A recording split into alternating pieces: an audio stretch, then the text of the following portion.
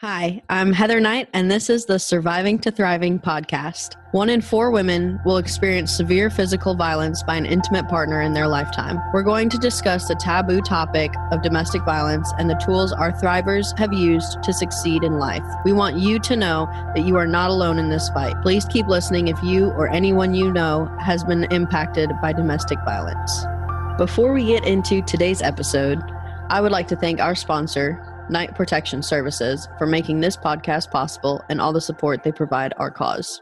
That morning happens, and like you said, you have these like vivid memories, but then other things are dull and just kind of not there. And I'm sure your sons have the same type of, memories of those days. But I really want to talk about like that moment of realizing that like you have to kind of not get over it, but get through it. Like you have to start preparing yourself to take care of your kids. Like, cause I don't want this to come off as shaming anybody, but there are people who just completely shut down and they never wake back up. They are just kind of like a zombie going through life, and they have young kids, and those young kids basically have to fend for themselves. So what do you think was that difference between going into that shell and breaking out of that shell?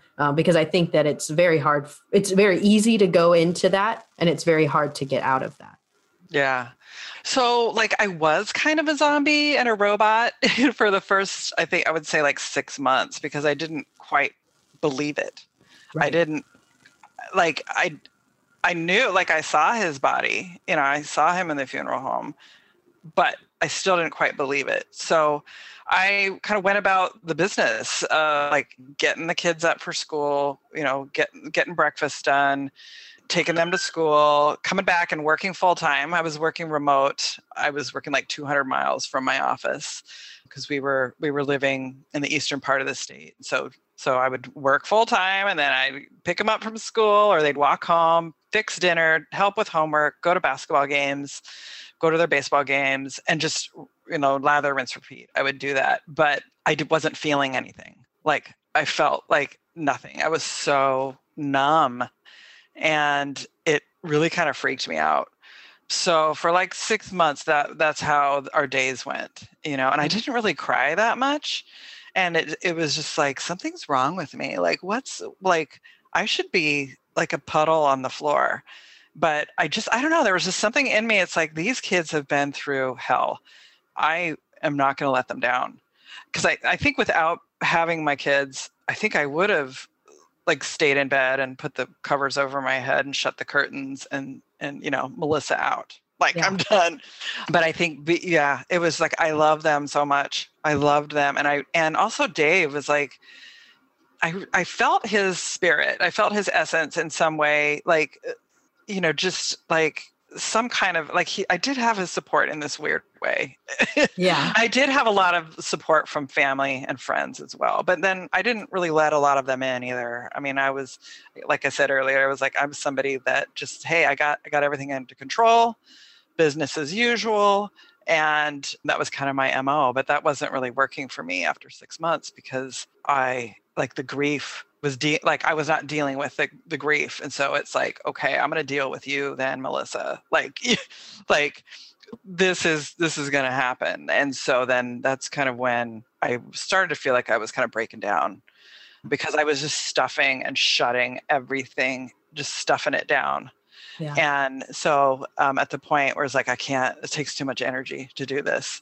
This has got to come out, and I got to figure out a way to process this and really understand what happened and how to move forward and how to help my kids move forward. Because if I go down, this whole ship goes down, my kids included, and I am not going to let that happen. So I don't know. I just reached out, which is not something I like to do, but I asked for help. I got a really good grief counselor, and she was somebody who, like, I would tell her all these crazy thoughts that I had, and she would be like, yeah, you're normal. Like, that's not crazy. And I'd be like, really? Okay. So I would like tell her more crazy things or more, and so I was able to kind of trust her, and she kind of held up a mirror for me, like, hey, you're doing this in just such a gracious way. And, Dave's not here, and I don't even know if he would be doing as gracious, as well as you, because I would really get hard on myself. I'd really talk to myself in not a very kind way. And she helped me kind of see that, and just help me like be a little more compassionate to myself, and encourage me to be a little kinder to myself. And that's kind of when I discovered, self-care. It seems to be like the buzzword these days, but really that was a game changer for me. That changed my life when I gave myself permission to take the utmost care of me first, like choosing myself first, which was not something that I normally did, but I have to fortify myself and booster myself. And because I don't have Dave anymore to do that for me, I have to have my own back. So I just gave my permission to just do whatever felt good, and a safe way. Because kind of prior to that, I was soothing myself with alcohol. I didn't drink for like 6 months, those first 6 months. But then when it was so painful, I just started kind of going, that's kind of my tool, my crutch, whatever. And so I was doing that a little bit too much. And so I talked to my brother who's in recovery, and like, hey, Mike, this is going on. This is what's going on. This is what I'm doing. I'm really kind of scared. And so he's like, well, let's keep an eye on you. Let's work through this. And so it was nice that he was able to help me understand that I was using that as a not so healthy coping tool. But yeah, that's like self-care. I will shout that from the rooftops. Like the minute I started taking care of myself, everything kind of changed. Yeah. For the better. Yeah. And I think like you made so many key points on it, whatever your trauma is, seeking help is the number one thing, but it's so hard. It's so hard to say I'm failing at whatever it is that I'm doing. And because again, society shames you for being a failure, where like, it's not really, it's like failure is like, we should be thriving on failure in our lives, right? It should give us the motivation to do things, to get better, to get up and try again, to change, pivot what we're doing, because clearly that road didn't work. So let's go down this road and see what happens here. But we're so consumed by this thought that failure is so bad that we bottle it up. Like you said, you're just pushing it all down because and you can tell me if I'm way off base here, but I'm sure you were feeling that failure that you couldn't talk about because it was, well, if I'm feeling like, which is so weird too, in one sense, because you should feel sad that your husband died, right? And you should grieve and you should feel this, but then you're like, but I can't feel anything. So I got to push it down because I have to be strong, which is so backwards to me. Like, no, somebody that you loved and cared for died. Like, you should be able to feel these things. And like, it's just like, again, these crazy cycles that we have in society that I don't understand them. Yeah. And you use the phrase of like, oh, you're so strong. Like I heard that a lot, or I heard people refer to me as being strong.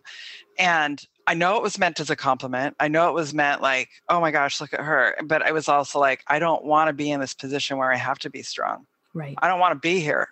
And so now I felt like the extra pressure of like, oh, I got to be strong. I got to be strong. And yeah, I think that's kind of one of the worst things. Like people say, like, what's the worst thing that somebody ever said to you? And I'm like, honestly, I think people are doing their best, trying to be kind. But when they referred to me as being strong, I couldn't take it. It was really rough. It's all those external pressures that we put on ourselves, and and again, like you said, like getting help. And that's another thing that, love or hate the next generation that's coming up, this whole go to therapy thing. Like literally every single Gen Zer that I know is in therapy. And I think it's the greatest thing ever.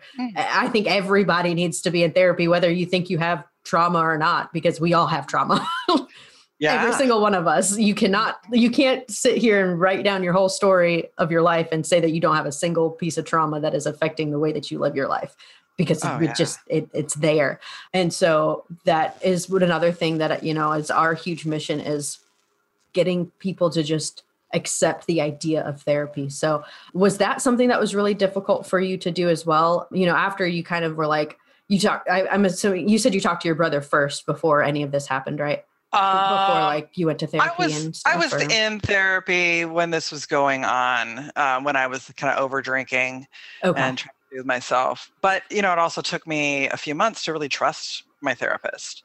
Yeah. You know, it's not like I went in guns blazing, hey, you know, here's all my stuff, you know, because this was the first time that I ever engaged in therapy, you know, so I hadn't. And like you said, it's like, shit, I should have done this, you know, in my teens and 20s and but, you know, there's this vulnerability piece. It's like being vulnerable, you know, and that was just not for whatever reason, probably from my childhood. I don't know, but I just being vulnerable just didn't feel safe, you know? Yep. So speaking my truth, because I was a little people pleaser as a kid. So yeah, so I was in my 40s when I really engaged with this, and it was just really nice to have somebody just kind of help me navigate through this extraordinary experience. You know, I didn't know anybody else who was my age that this had happened to. You know, I didn't come across a lot of younger widows, you know, I do now because I was able to like dig through and find all the resources and all the groups and everything. But at that time, it was like, I feel so alone. Like I am so alone in this. So, yeah. And you make another good point of finding somebody you trust. You know, that's another thing is you don't have to like the first therapist you go see. And you know, it's like lawyers too, like just because you hired a lawyer for something doesn't mean you have to keep them through to the end of your case. If you don't like them, you can get rid of them. No law states that you have to keep this person, you know, like if you don't like them, if you don't mesh, then you're not going to be able to truly start to heal because you're not going to be vulnerable. You're not going to be expressing the things that they need to know to help you navigate through whatever you're going through in your life. So I think that's a really good point that you made, that you may go through several, or it may take you months to really trust somebody, you know, and I just wanted to point that out, that I think that's a really good point, that you don't have to go in guns a-blazing and saying, here's all my trauma, fix me. It's not going to happen. I want this done in 12 sessions. Please. Yeah. I mean, I did kind of go in that way. It's like, how does this work? Give me some homework. Like what I was like, when is this going to be over? I want to move on. And she was like, she just kind of looked at me and kind of smiled. She's like, well, this is really not how this works. She said, oh, you're one of those. Yeah. Like, not how, you know, we don't have a lesson plan or a guidebook or whatever. So I don't know. I think she thought it was pretty funny about that. Yeah. That's all good. So what was, you know, kind of this, what was a good like turning point? What is something that you kind of like remember of like, this is it. This is where my life changes. This is where I'm no longer this zombie. I'm happy. I'm interested in looking for other men. What was that feeling like? And how long did it take you to get there? Because I know a lot of women are, like you said, like 12 sessions, let's get this done. And when it doesn't happen, they're like, all right, well, I'm a failure. So I'm just going to live my shell of a life. So what was that kind of like? Well, it really was kind of my low point was when I was over drinking, and I talked to my brother, and I was kind of at a point where I didn't want to work anymore because I was, you know, juggling, you know, grief, parenting, solo parenting, working a full-time job, and I just wasn't doing well at any of them. So I'm like, something's got to give. So at that point, I left my job. I was like, okay, I'll figure this out. I don't know, but I need to be a parent. I need to be a full-time parent to my kids. And so at that point I was like, well, I got to start really taking care of myself. Are you able to hear me? Oh, okay. Yeah. So I was like, I need to start taking care of myself, and I'm going to do this in kind of just a radical way. I'm just going to be open to whatever gives me goosebumps, whatever, you know, a lot of the stuff, I got a lot of body work done because I feel like the grief was physically like in my body and needed to be moved and released. So I got a lot of body work done. I also really paid attention to what was going on up in my head because I was noticing that chatter was not super helpful. And it was running in a loop, without me even knowing it. So I just kind of got to a point where I would notice it and try and change the thought. And then also I just started asking myself questions like, what do I want my life and my kids' life to be? Because it's all on me now. I pick the furniture. I pick the dishes and the meals that we're going to have. I'm not asking a partner what their opinion is. And I have to make some really tough decisions all by myself. And so I just had to kind of just ask myself, what do I want life to look like? And why do I want it to look that way? And then what are some steps that I can take to make my vision, come true? And so I did that a lot. I did a lot of physical movement. I walked a lot. Just walked and walked and walked and walked. And I listened to music and I just did whatever. I just wanted to feel good, I just wanted to feel good, even if it was just for a few minutes. Like I took a lot of baths. I mean, it sounds kind of indulgent and stuff.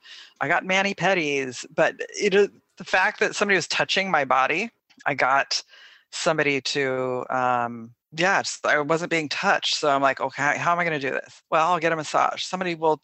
I'll get a massage from a man, and so it's just like, I was just like, how do I feel better? How do I feel better? And do it in a safe way.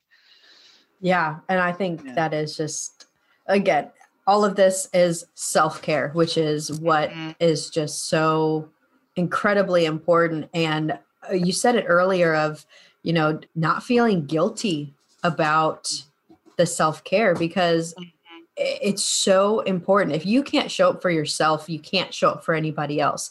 So if you think about it, you're really giving back to other people by giving back to yourself. Right. Yeah. Because if I'm not at my best, I'm not at my best for my kids. And we had some really crunchy moments. Like I was not at my, there was some fine parenting moments. Oh my gosh. But I feel like we all have those. Yeah. But I had to be I had to be at my best. I had to be healthy. I had to be, body, mind, and spirit. So I did all the things, body, mind, and spirit. And I tried not to feel so guilty about it, because it took time away from my kids too.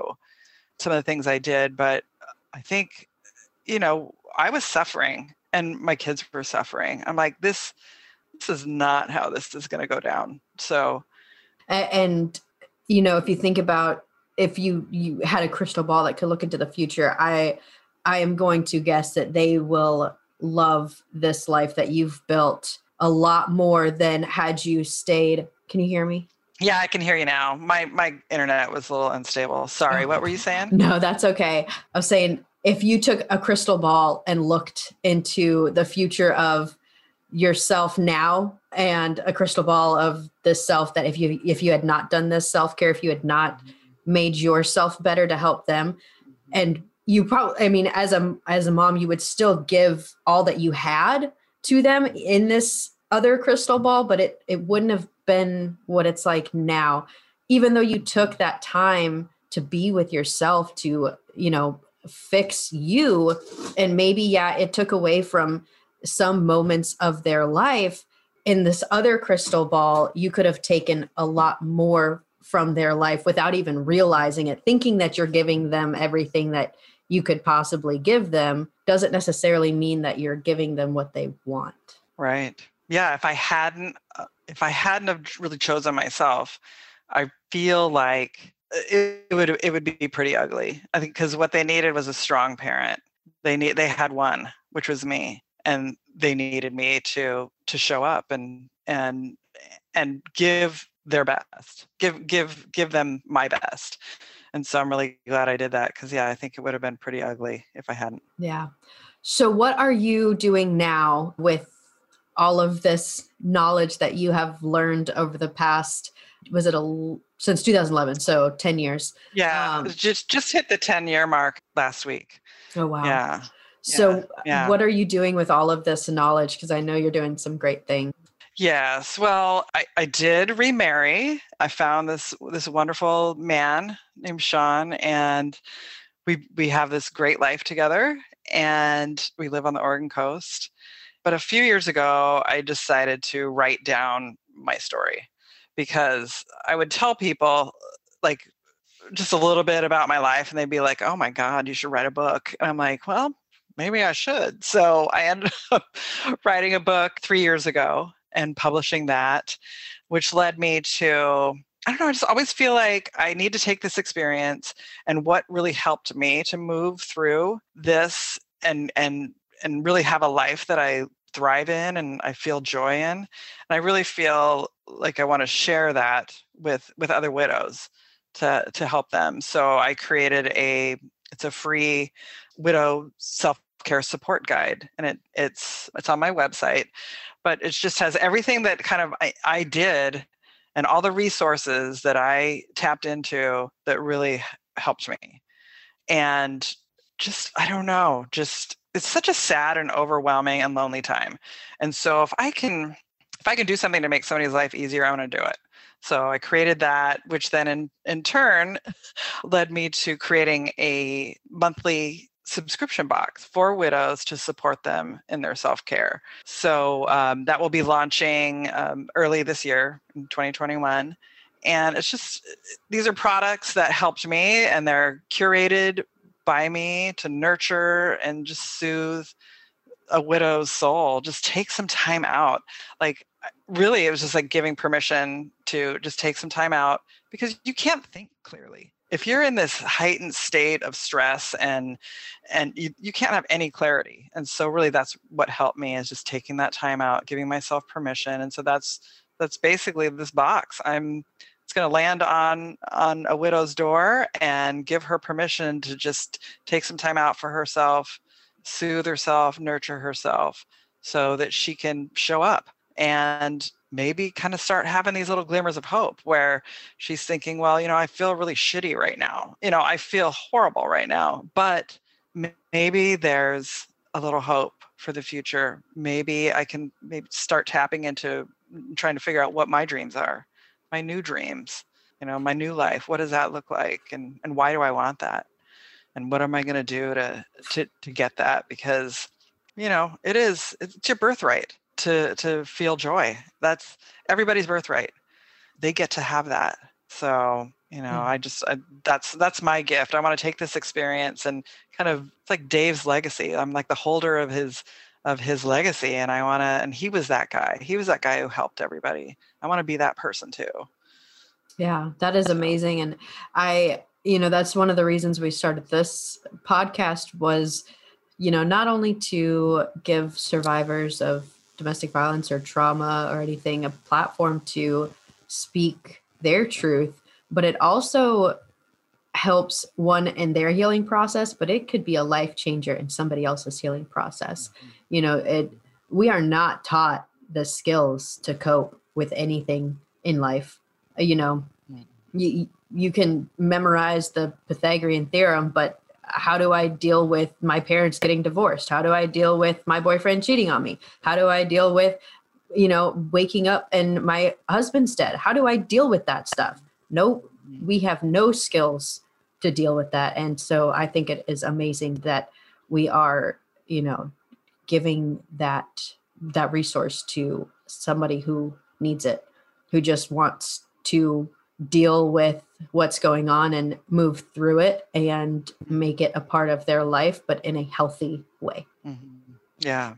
Yeah. There's no moving on from grief. Right. Like, this will always be with me, but there's moving forward.